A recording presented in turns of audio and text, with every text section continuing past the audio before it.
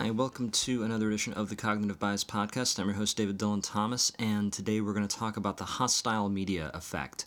So this goes back to a study from the 1980s at Stanford. They showed people footage from the Lebanese, or a news report about the Lebanese Civil War that had to do with the slaughter of Palestinians during that war.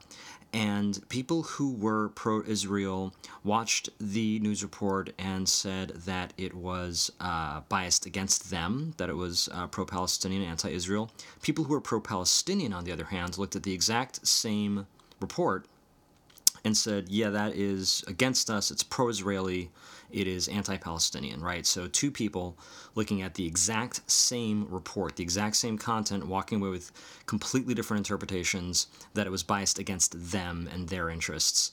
And they even saw objective evidence that it was biased, right? They said how many, if it was a pro-Israel person would say that there were more anti-Israel references in it. A pro-Palestinian person would say there were more anti-Palestinian references in it.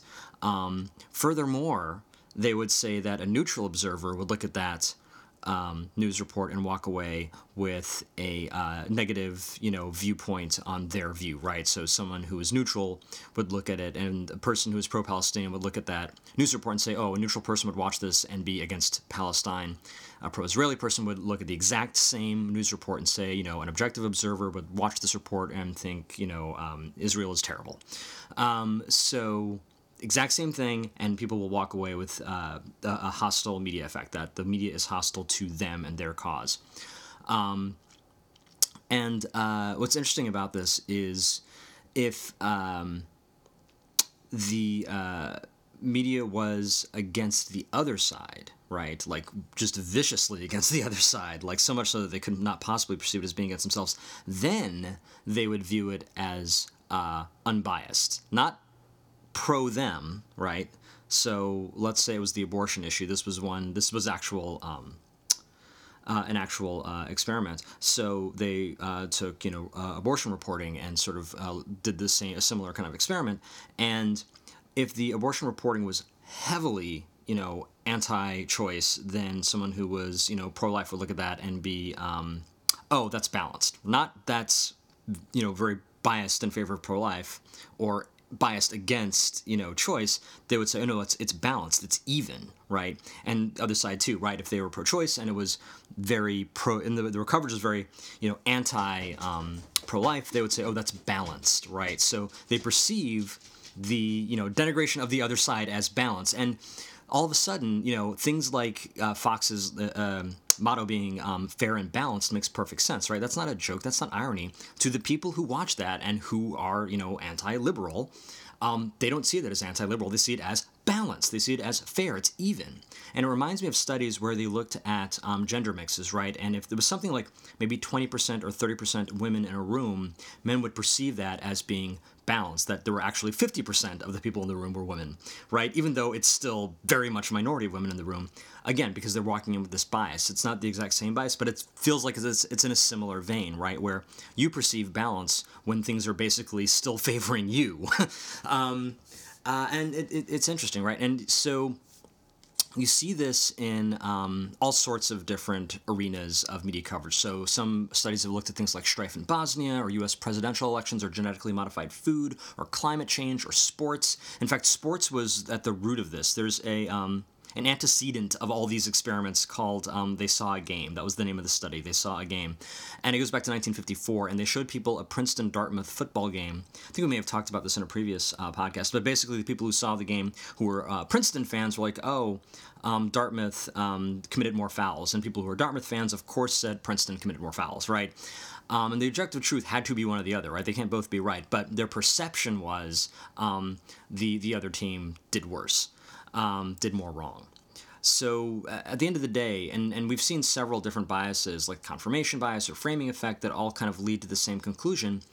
We, right, meaning the human race, right, although Americans especially right now, right, but we look at the same thing, but we do not see the same thing. So never assume, right, if you're looking at something or talking about something, that the person next to you, or the person you're talking about it with, actually sees the same thing you do. because they do not. There's not a single experiment to indicate, all right? There's no objective evidence out there that says that people see the same thing when they look at the same thing. So we kind of have to reconfigure how we talk to each other or how we, empathize with each other to understand that we can look at the exact same incident, the exact same news report, and see completely different things.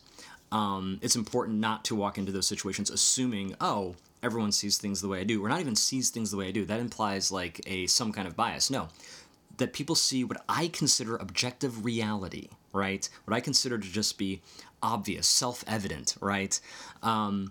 There is no such thing as self-evident, I guess is what I'm getting at. Like, everyone's going to see things differently, even if it seems like it's impossible to see something different.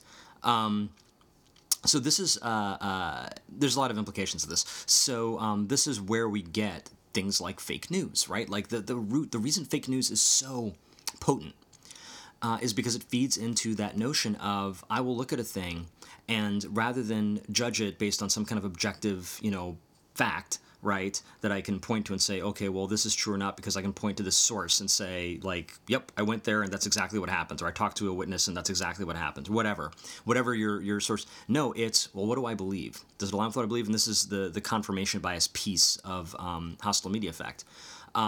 So if you call something fake news, right, all someone's going to say is, well, you're calling it fake news because you work for the other side, right? That's hostile media. You're hostile to my point of view, so you're going to call something that supports my point of view fake, right? Or that goes against my opponent. You're going to call that fake. Well, that's because you're biased, right? I'm not biased. You're biased. Which is a whole other bias.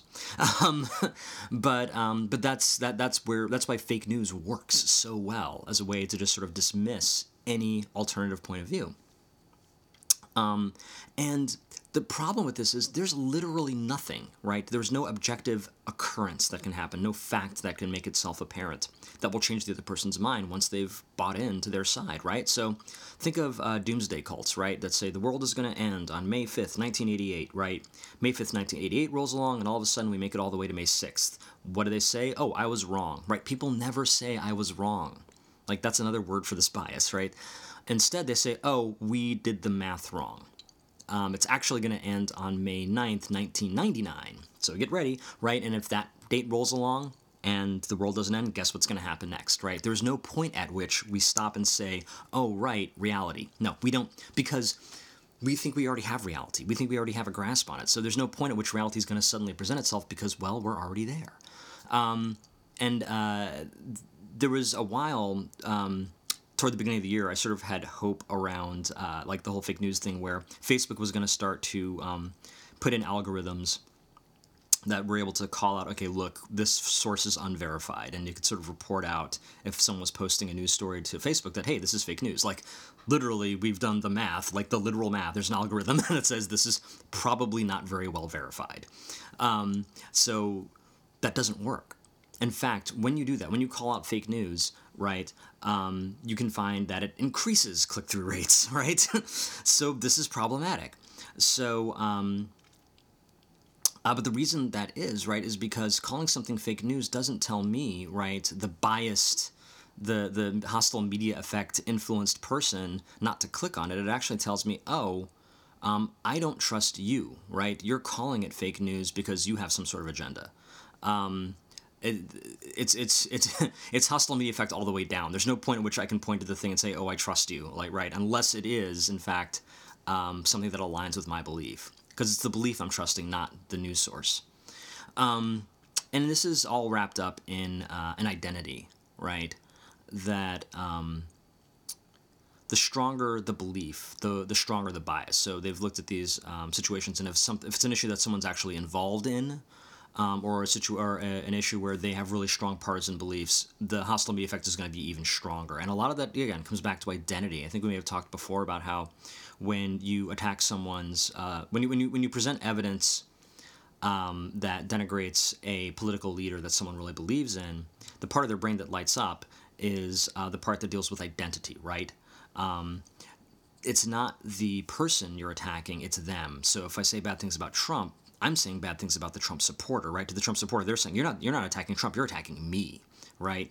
You're not attacking my political belief, you're attacking me. So this is a really strongly held bias, because the hostile media effect is basically not just saying, hey, you're hostile to media is hostile to my point of view. Media is hostile to me personally, right? It's out to get me.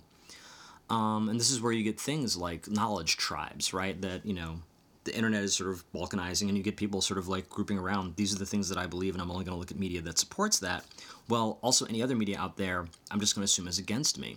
And so it makes these knowledge tribes be like the tribe part of it really resonate, because it really is a sense of identity, like it's something that you belong to. It's this set of beliefs. And as we talked about before with the framing effect, right?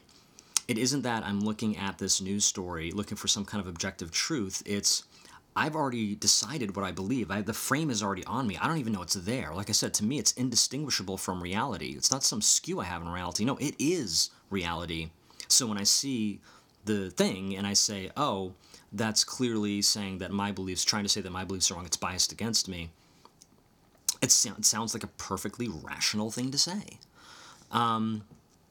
And they've started to do studies, not surprisingly, right, around what sort of impact this has, right, on larger society. And one of the things they're looking at, scary to say, is attitudes towards democratic institutions, right? Like that's sort of the bigger outsized fear people have of our current political state. It's not just about Trump. It's not just about, any particular person in power.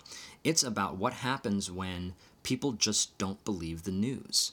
People just don't agree on reality, because a democracy relies pretty heavily on a common understanding of certain like core assumptions, right? Like the words self-evident appear, right, in the Declaration of Independence. So if we can't agree that anything is self-evident, how are we going to vote, right?